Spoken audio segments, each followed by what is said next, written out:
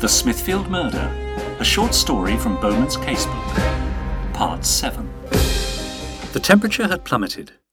Much to Graves' surprise, Inspector Bowman had called a halt to the investigation, immediately following his interview with Boothby. "There's nothing further to be done, Graves." Bowman knocked sawdust off his hat as they walked back to Farringdon Street Station. At least, not until tonight. Even here on the platform, the ripe smell of livestock hung in the air. Bowman knew the line was shared with Smithfield Market, used as a boarding point for newly purchased cattle on their way to the slaughterhouses and abattoirs around London. "Go home for now, Graves." The inspector had to raise his voice against the squeal of an oncoming Metropolitan Railway train. Steam and dust filled the platform as it hissed to a halt before them. They took their seats. "For now, sir?" Graves wiped soot from his eyes. "Yes, Graves. We've got a long night ahead." "How so, sir?" They felt the motion of the train as it pulled away from the platform and into the labyrinth of tunnels that would take it ultimately to Paddington. It's clear Hibbert has a hold over Boothby somehow. How else could he have withheld his rent and not been ejected from the market? Yet Boothby went to some lengths to cover up the fact. By altering the records in the ledger. Graves was nodding slowly. What doesn't he want us to know, Graves? And just where was Hibbert's money coming from?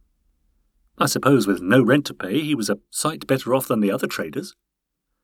Bowman smoothed his wide moustache with a finger and thumb, his frown cutting deep on his forehead. "There's more to it than that, Graves. There was more in that tin than I could earn in a 6-month. Get yourself home, brush the sawdust from your clothes, and get some sleep. It might be a long night." The sky above them was clear. Stars pricked the sky. A full moon lit the way as Bowman and Graves moved carefully through Middle Street into Cloth Fair. They had both made something of an effort by way of disguise. Sergeant Graves wore a shabby cap and overcoat with a greasy apron tied around his waist. Inspector Bowman peered out from under a shapeless felt hat. His lean figure was swamped in a pair of overalls and a tradesman's coat. He was confident that, provided they kept out of the way of Boothby and the other men they had spoken to, they'd not be recognised. The bustle would be such that they could observe unnoticed. At least, that was the hope.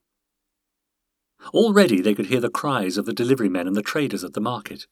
The moaning of cattle mixed with the occasional bleat from the lambs as livestock was corralled into pens within the huge structure before them. The Grand Avenue was crowded with men laden with cuts of meat, livestock being herded to their enclosures and marshals and foremen pointing the way.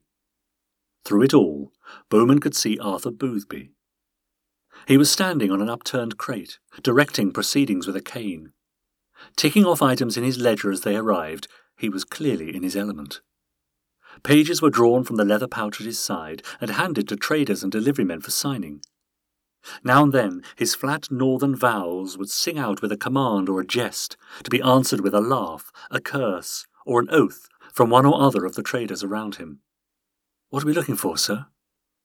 The two men had stepped back into a doorway across the road. "Anything out of the ordinary, Graves?"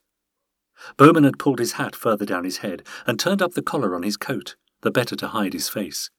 "If we get separated, we'll meet at St. Sepulchre's." Graves nodded in understanding. Keeping to what shadows there were, the two detectives stepped across the road behind a passing cart.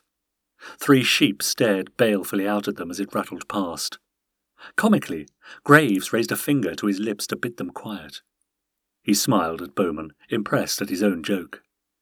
The pair slunk close to the edge of the great entrance, timing their movements with when there was the most activity around them. Stepping carefully through the dung and straw, they made their way off the Grand Avenue and into the market proper. "You there!" A voice rang out amongst the hubbub, coarse and commanding. "Hey!"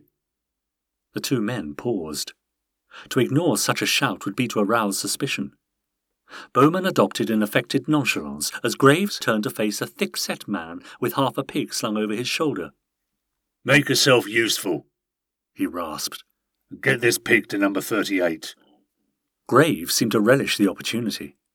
Stepping forward eagerly, he took the weight of the carcass and shrugged it over his shoulder. "Then get yourself back to the cart," continued the man, oblivious. "There's more to be carried, and we're short on time." He cleared his throat. Spitting phlegm to the floor, he wiped his mouth with the sleeve, jammed a soggy cigarette between his teeth, and loped back towards the entrance and his cart. Graves turned to Bowman so the pig and he were face to face. "Looks like I've got the perfect cover, sir." "Very good, Graves." Bowman swallowed hard to quell his disgust. "You're a natural." "Hang about, sir." Graves' voice had fallen to a whisper, and he gave a nod to a corner across the hall. "What's going on over there?" Bowman turned to where Graves had gestured. Away from the crowd, a single cart stood by the farthest wall. Looking about him, Bowman could see the majority of traders were avoiding it. Some affected sideways glances or shook their heads as they saw it. Others nodded and shrugged or rolled their eyes to their colleagues. The cart was clearly the subject of some discussion, but no one seemed keen to approach it. No one except the 7 men who presently rounded a corner, rubbing their hands with anticipation. They were led by a portly man with a shock of ginger hair and a pipe. "Oh, she," breathed Bowman, "and his lad. That man behind them is Griffiths. I spoke to him this morning." As did I the other 4. Graves had manoeuvred himself so as to be hidden behind the pig at his shoulder. "What are they doing at that cart, Graves? And why is it being given such a wide berth by the others?" "Only one way to find out, sir." Before the inspector could object, Graves had stepped out into the throng, using the pig as a shield as he skirted round the hall to the farthest corner. Glancing to the men once more, Bowman could see them being led to the back of the cart by the driver. He pulled aside a blood-stained sheet to reveal a pile of meat.